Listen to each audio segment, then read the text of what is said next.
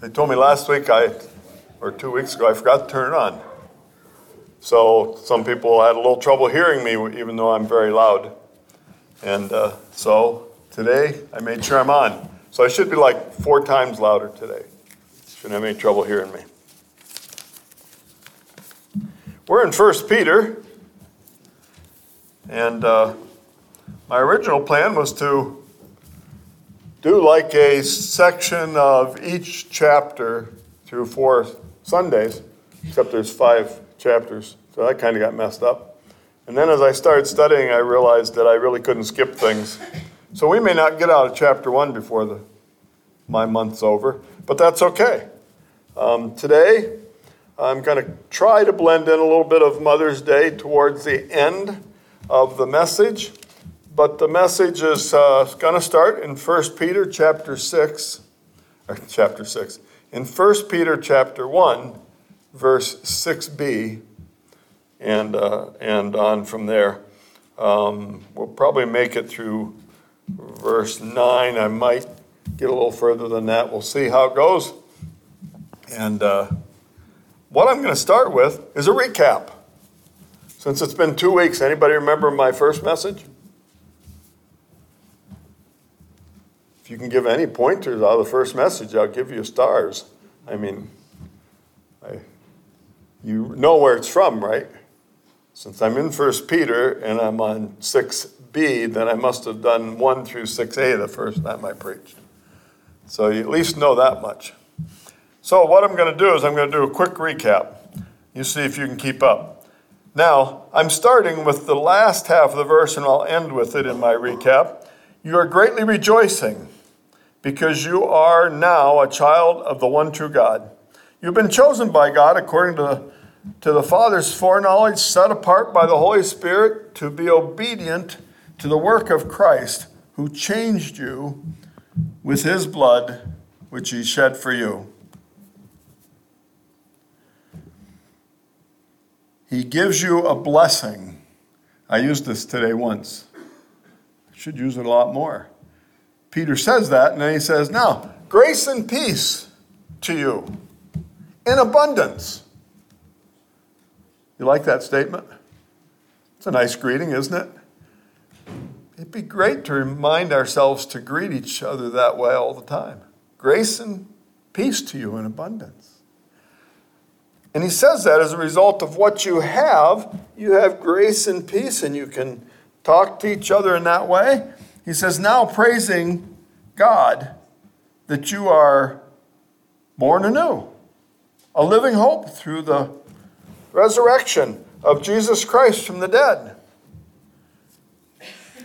A true lifetime, literally a forever, and yes, it's real, a new guaranteed inheritance that can never perish, spoil, or fade.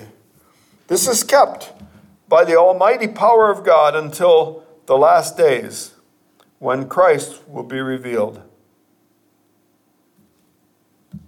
You are greatly rejoicing because of this. That's how I end it. Because that's, to me, how it ends at that point. And then he does something that sometimes we don't want to hear. He says, even though now, do you like that? Kids don't like to hear that. Yeah, we're going to go to the amusement park. Even though now we're going to go out and work on the garden. Even though now you're going to have to suffer a little bit through something else that you really don't want to do. Even though now. And that's sort of where he goes to. He takes you to a different place. He says, you have all of this and you are thankful and praising the Lord for this. And then he says, even though now you've had to suffer and are grieving, made sorrowful for a while. And it says because of all kinds of trials. Now, the word while is an interesting word to me. We had friends that used to use the idea a while. A while. They were down in Harrisburg area, Pennsylvania. And my best friend would say to me, I'm going to go to the store a while. I said, well, when are you going to come back? And he'd say, oh, in a few minutes. Well, why didn't you say that in the first place? Because I'm going to go a while. He'd always use the term a while. And we started to find out that there were people all around that came from Harrisburg, even in restaurants serving us, that would go get our food a while. Things like that. Well, here he's sort of saying sort of the same thing. He hasn't given you a date or a time. He says you're going to have to go through these things for a while. Now, the indication is it's not a long while. It's a short time. But compared to God's life, how short is yours? Compared to eternity. Compared to eternity, our life's short. Okay? And he wants us to have a new perspective, a new idea of what life is. How are we going to get that? Well, we find out that Christ died for us and he gave us this new life through Christ. Well, what's that mean? And he wants us to grab a hold of this fact that you have a new life, a different perspective than you had before. Life isn't as you thought it was. Yeah, the world's a mess. But God has purpose. Do you ever think about your life and think about the different things that go on in it? You know, it's your life. It's his glory. You living here is for his glory. You being his child and living out your life is for his glory. Your pain is for his purpose. He's going to use it. You're going to glorify the Lord no matter what you're going through because he has a purpose for it. The messes we make, his message. Your mess is which brought you to Jesus Christ. It allowed you to know him. You wouldn't have checked out who he was or his promises or anything if you didn't realize how messed up your life was. You needed a Savior. I needed a Savior. Your mess is his message. And ultimately, once you come to him, your life is all about him, not you anymore. That's a really hard one for us, isn't it? We go through things, and what do you usually ask? Go through terrible events. And what's your first question to God? What was that? When will this end? When will this end? Why? Why me? Why am I going through this? What in the world? I thought life with Christ was going to be wonderful all the time. I like some of the songwriters. I just quoted one, by the way.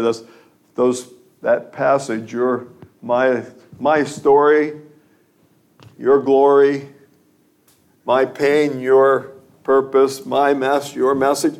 That was a Matthew West song. See, I don't always write my own stuff. I get it from other people sometimes because it fits the message. But the point is, God has a purpose. And you are now a permanent part of that purpose. We're his children. Earth is not a fun place to be sometimes. And sometimes what we go through is not exciting. Not from our perspective. Nobody likes to go in the hospital. Nobody likes to be sick. Nobody wants to be depressed or anxious, or nobody wants any of those things. But it is part of life. Here, Christ takes it a step further and says, even though you've had to do this, even though you've had to suffer, Christ has a purpose. It's more than just about me suffering. It's greater. And my life is short compared to eternity. Now here in Peter, he's talking a lot to these guys because they're suffering for reasons unlike some of ours today, although they happen here and certainly around the world. They were suffering because they were being persecuted. Most of the world at that time, Christians were not well received.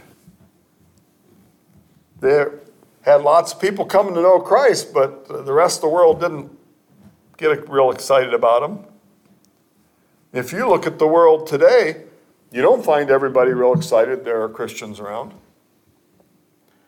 Lots of things happening even in our United States that they're not happy if a Christian shows up on the scene, because we're outspoken about what we think should be happening. And they're going ways we don't think they should go. And they're certainly not glorifying the Lord. But here, he says, you have these things, these trials, and there's a purpose for it. Now, it's interesting. Depending on the version you read in, it'll sound like the trial of your faith so that you may prove. And as I studied, it kind of started to look to me more like he was taking you through these things so that your proven faith, the genuineness of your faith, which you've already proven in your life, was being tested to bring glory to God. You're going through these trials because you wanted it to come out greater than gold that's been refined. Now, in the scripture, it says gold that perishes. Gold doesn't go on forever. Gold that perishes. But your work, your ability to live for God, your faith in the Lord brings glory to God. And it's better than gold that perishes. It's the faith that's already been proven in your life. That you have grabbed a hold of the Lord and you trust him, in spite of the fact that things in your life are not everything you want them to be. You know, when we preach Christ, sometimes you'll hear people say, once you come to the Lord, everything will be good. Everything will be perfect. How many of you here will raise your hand to that statement? Everything will be perfect if you come to Christ. Life isn't perfect, but what does God do to the way you look at life? And that's really what he's talking about when he starts proving your faith. That you're going to slowly change your perspective to look at it from God's perspective. That my life is all about God. It's not about me. And if I have to go through something difficult to draw people to God and to glorify him, then it's worth that effort. It's worth going through. For them, back then, it could have been martyrdom. Could have been prison. For us, it can simply be going through normal life. And we run into difficult things we don't like. Anita and I talk about it some now. I'm getting older. I don't know if you noticed. I'll be 70 this year. Blows my mind. I know. Tom Wolt will say, yeah, but what are you now, 85? 85? That's what I thought. He's 85, so he's got me by 15 years. I think he can still run circles around me. And he certainly can cut wood faster than I can, especially if my saws aren't sharp. But anyway, the bottom line is, you start having things go bad. You start having surgeries. You can't walk the same. Your knees don't work quite the same. Your thumbs are getting sore because you got arthritis. You can go on and on. Life doesn't get easier. And you don't get less busy. We think that way all the time, but none of that's true. But God has a purpose. And his purpose for you as his sons and daughters is that you'll draw people to him. And that no matter what we go through, God is going to use it for his purpose, his glory, and to use you as a light to the world. And we have to think that way, even when life isn't the way we look at it. There's a value to going through hardship. that's greater than we would see if we didn't look at it through God's eyes. If we didn't recognize a God who loves us so much that whatever we go through will have purpose and value. As I thought about this, I got to get off this page because it's the wrong page. I started to talk about you greatly rejoice. You have a different perspective, and last week I quoted Colossians 3, 1 through 4. Since we have been risen with Christ, seek those things which are above, where Christ sitteth on the right hand of God. Set your affection, your mind that creates your emotion, on things above, not on things on the earth. Because you are dead and your life is hid with Christ in God. When Christ, who is our life, shall appear, then shall you also appear with him in glory. That's a really nice picture if you really get a handle on it, but it's a whole different perspective. Because if you really see yourself the way that passage does, you lose yourself in God. He is everything. Christ has taken over your life. You need to let him use you. You need to be a full-fledged servant no matter what it takes. A son of God willing to die for him if you need to. We don't usually have to make that choice. We have to just choose to live through our experiences in a way that brings glory to God. And it doesn't have to be perfect, because we aren't perfect. So as we look at it, it changes our perspective. Now we look through him. We look at everything through him. Why? So that the proven genuineness of your faith lived out with your suffering would be found to be of greater value, greater than gold which perishes, results in praise and honor when Christ appears. That's what he's saying here. That you'll get a handle on it and realize that going through this experience will bring praise, honor, and glory to Jesus Christ. And in doing that, I become a lighthouse to others and an encouragement to my brothers and sisters. It also mobilizes the church family to love and care for each other. And we need that.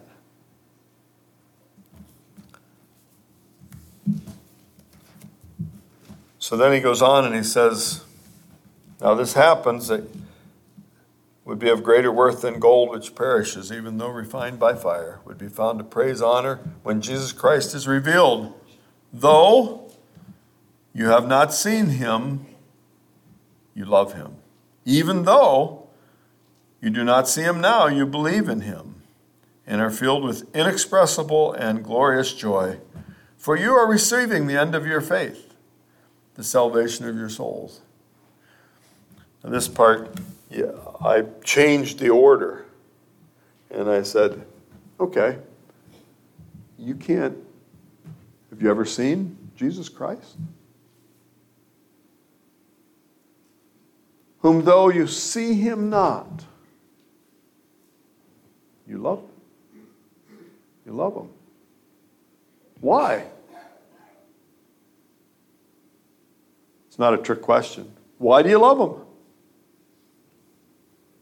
Because he first loved us. And what did he do? Died for us, shed his blood, rose again to give us life. You're a child of the living God, and all you have is eternity stretched out in front of you. Just make it through these years. But he doesn't want you to just make it. He wants you to get his perspective, even through the hard things. Our God is in control. He knows what he's doing. I don't understand, but I'm not God. Someday maybe he'll explain some of it to us, but you understand that there's a lot you're not going to understand. because he's God and I'm not. And it limits my ability to understand fully, but I know this. He loves me, and what he's going to do is going to be the best for me and will bring glory to him.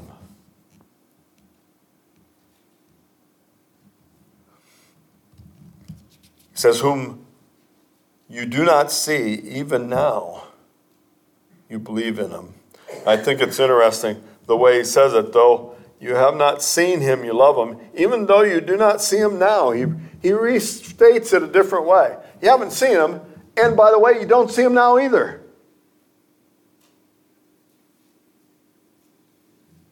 And yet you believe. And what's that belief bring? What's that faith in God bring? Inexpressible joy. Inexpressible and glorious joy. How do you like those statements? In the Old Testament, many times there are statements made where he says, at my right hand there are pleasures forevermore. And he says more than that. And in that verse, he says a phrase that says, there'll be great celebration.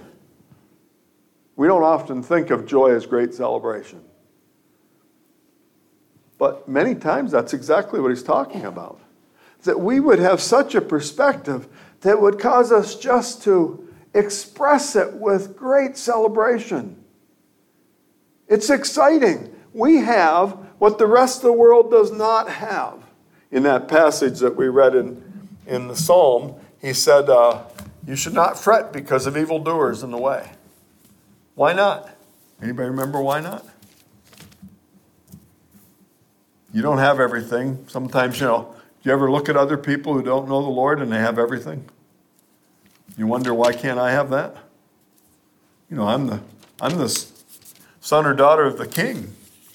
Why can't I have it all? He says, do not fret because of those who are evil, or be envious of those who do wrong. For like the grass, they will soon wither. Like green plants, they will soon die away. Trust in the Lord and do good. Dwell in the land and enjoy safe pasture. That's the first one. Trust in the Lord and dwell in the land. Take delight in the Lord. He'll give you the desires of your heart. Commit your way to the Lord. Trust in him, and he will do this. He will make your righteous reward shine like the dawn, your vindication like the noonday sun. Be still before the Lord and wait patiently for him. Do not fret when people succeed in their ways, when they carry out their wicked schemes. Refrain from evil and turn from wrath. Do not fret, it only leads to evil. But those who hope in the Lord will inherit the land. See, again, that perspective changes. How does it look? Sometimes it looks like those who do evil are winning. Got a little dizzy there for just a second. Sometimes happens every once in a while, so I won't fall off this, I hope. But it's, sometimes they look like they're winning, but they're not going to win. Their life ends. And you realize that those who don't come to the Lord, their life ends, and that's it. That's the best they've ever had, is what they had here. And that's the best they will ever have. So when it's your enemies that happens to, you're kind of excited. When it's those that we love and pray for, that bothers us a little bit. But again, who's in control? Our God is in control. And that's where we get all this joy. By knowing that he's in control. We love him because of how he's shown his love. We believe in him because of what he's done. And it gives us inexpressible and glorious joy because you're receiving the end of your faith, the salvation of your souls. You're receiving everything you've ever wanted. Everything. You know the Most High God, and he's your Father. You know Jesus Christ, God the Son, he's your brother. All the riches of glory are at your fingertips. And forever you will experience that. The rest of the world that doesn't know him, they're like the living dead. They're living, but they're not alive. And they won't have eternity. But you do. So we go through hard things and we need to get that perspective. We have a new life, a different perspective. Maybe God will take away all the suffering. Or maybe like Paul said, I asked several times and God said, my grace is enough for you. It's sufficient. Because God can give you plenty of grace to make it. And strength. And we can still serve him. And love him. And believe in him. I went to 2 Timothy 1:5 because I wanted to tie this into Mother's Day. And as I thought, the Lord reminded me of this passage, and I went back and read it, and I got this out of it, that this was a unique relationship. It says, I'm reminded of your sincere faith, he's talking to Timothy, which first lived in your grandmother Lois, and in your mother Eunice, and I'm persuaded now lives in you also. Think about that heritage. Many here have some of that heritage. Some may be the beginning of that heritage in their family line.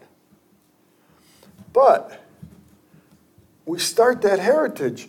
I have been a member of the Eggleston family for a while now, and have so appreciated the heritage that's laid out there. And that it continues on. Keep in mind, life isn't perfect. You can look at any one of our families. They may be striving to live for the Lord. It doesn't mean their life is going perfect. They may be struggling. But that's also what a church family is for. You know the coolest thing about mothers? I can remember even one day whenever I did something stupid and I jumped through a swing. You know, you did that as a kid. You did stupid things like this. You ran and jumped through it, and I jumped through it again. Everything was going smoothly, and my mom hollered out, if you jump through that and hit your head, I'm going to drown you. Mom said things like that. I didn't understand the fullness of the reality of this one until I jumped through, fell down, the swing popped up, hit me in the back of the head. I started to bleed profusely. And my mom picked me up, carried me in, stuck my head under the water, and turned it on. And I was struggling because I didn't want to drown. But she wasn't trying to drown me. She's trying to stop the bleeding and take care of me. But I didn't know that. She told me she'd drown me. Mothers and grandmothers, they take care of us. They do things to make sure that we're loved and cared for. They're one of the nicest pictures of what God is like.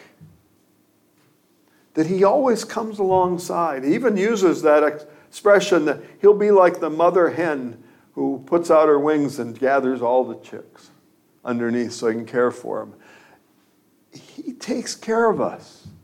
He's prepared to be there all the time. And we can trust him.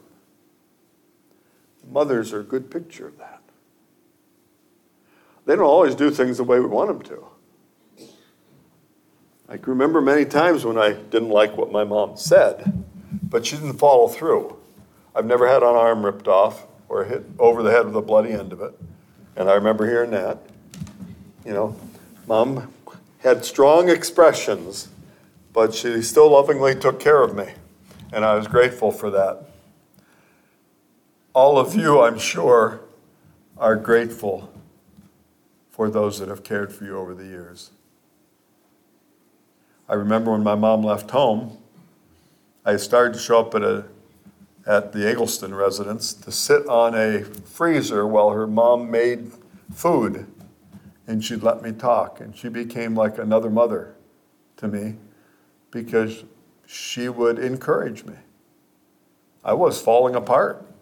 And she was just loving me. Anita wasn't real excited because we weren't together at some of that time. So she'd show up after a date and I'd be sitting on the freezer in the kitchen.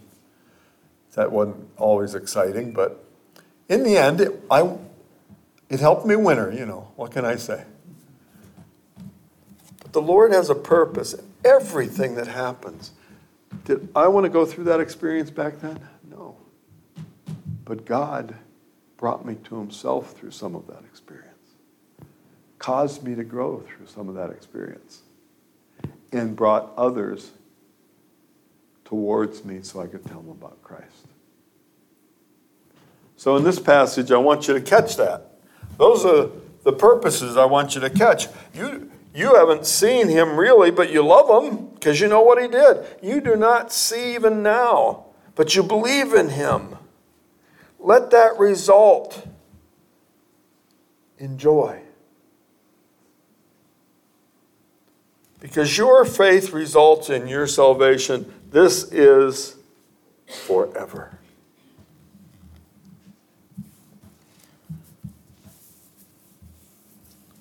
I wanted to do this just to remind you of how amazing your God is. He's always there. Life is not going to be perfect. I wish I could tell you that to everybody. Life is perfect. But life isn't perfect. But God is. And no one can be the kind of father that God is. So as we rejoice today with mothers, as we think about how God's designed things, remember that he brings you to the end of your faith, the salvation of your souls. One day, we will meet him in the air. It's going to be an exciting day. Could happen on the way out of the church today. Any of you mind if he does that? I'm ready. Yeah. But until he comes, he is still the same great, amazing, loving God. We're going to have a word of prayer, and we're going to sing a verse of the song that I have set out. And then we're going to let people take these nice flowers to people, to mothers, not just anybody. Take them to mothers. So let's have a word of prayer. Gracious Father, you are an amazing God. We're grateful for your word. There's so much in it. We realize that we could preach your passages over and over again, and we would still never find an end to the messages. Keep teaching us, Lord, because we have only a small grasp on who you are and even who we are because of you. But we're thankful that you are part of our life, that you have drawn us into your family, that you are there all the time. Help us to look with new eyes, to see the life you've given us, to look with new perspective, to see that you as the God in control is doing amazing things with our lives. Even when we think nothing is happening, you are still doing amazing things with our lives. So thank you, Father, for this time today. Might we rejoice as we share with the mothers our appreciation of all that they do. We'll praise you in Christ's name. Amen.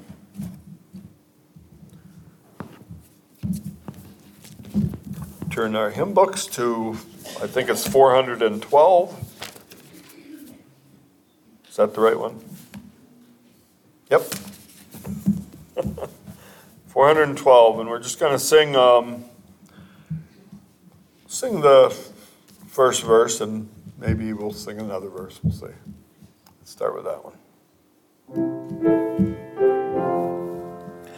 Dying with Jesus by death reckoned mine, living with Jesus a new life divine, looking to Jesus till glory does shine, moment by moment, O Lord, I am thine. Moment by moment I'm kept in his love.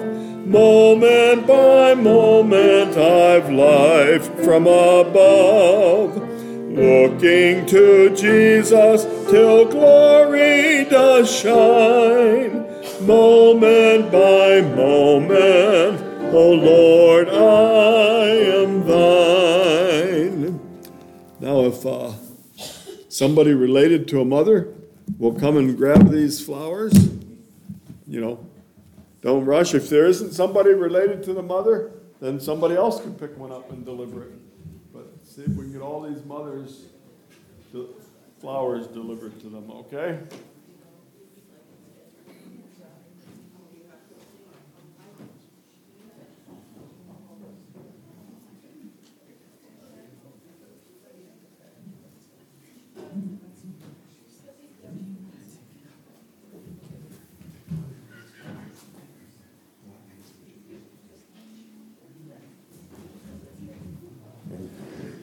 He'll be fine.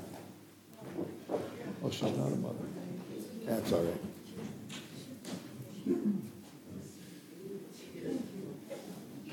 Thank you.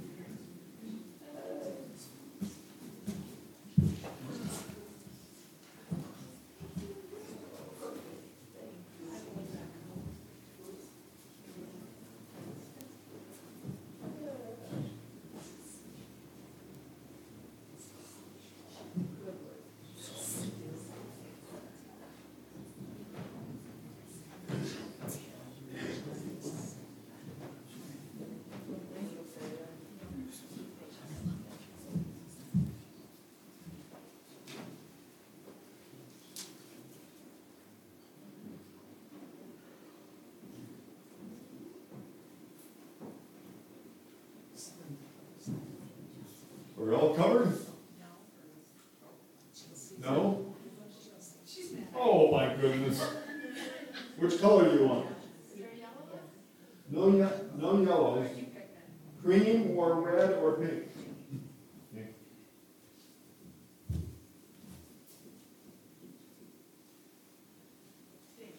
You're welcome.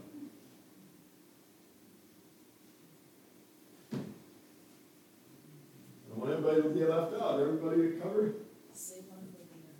Huh? He's got 5 left. I think we got covered.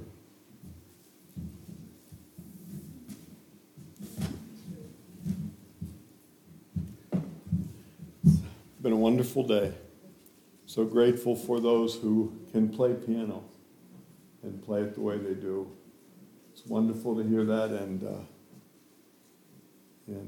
we certainly hope and pray that they'll grow up wanting to play for the Lord for the rest of their life, play piano.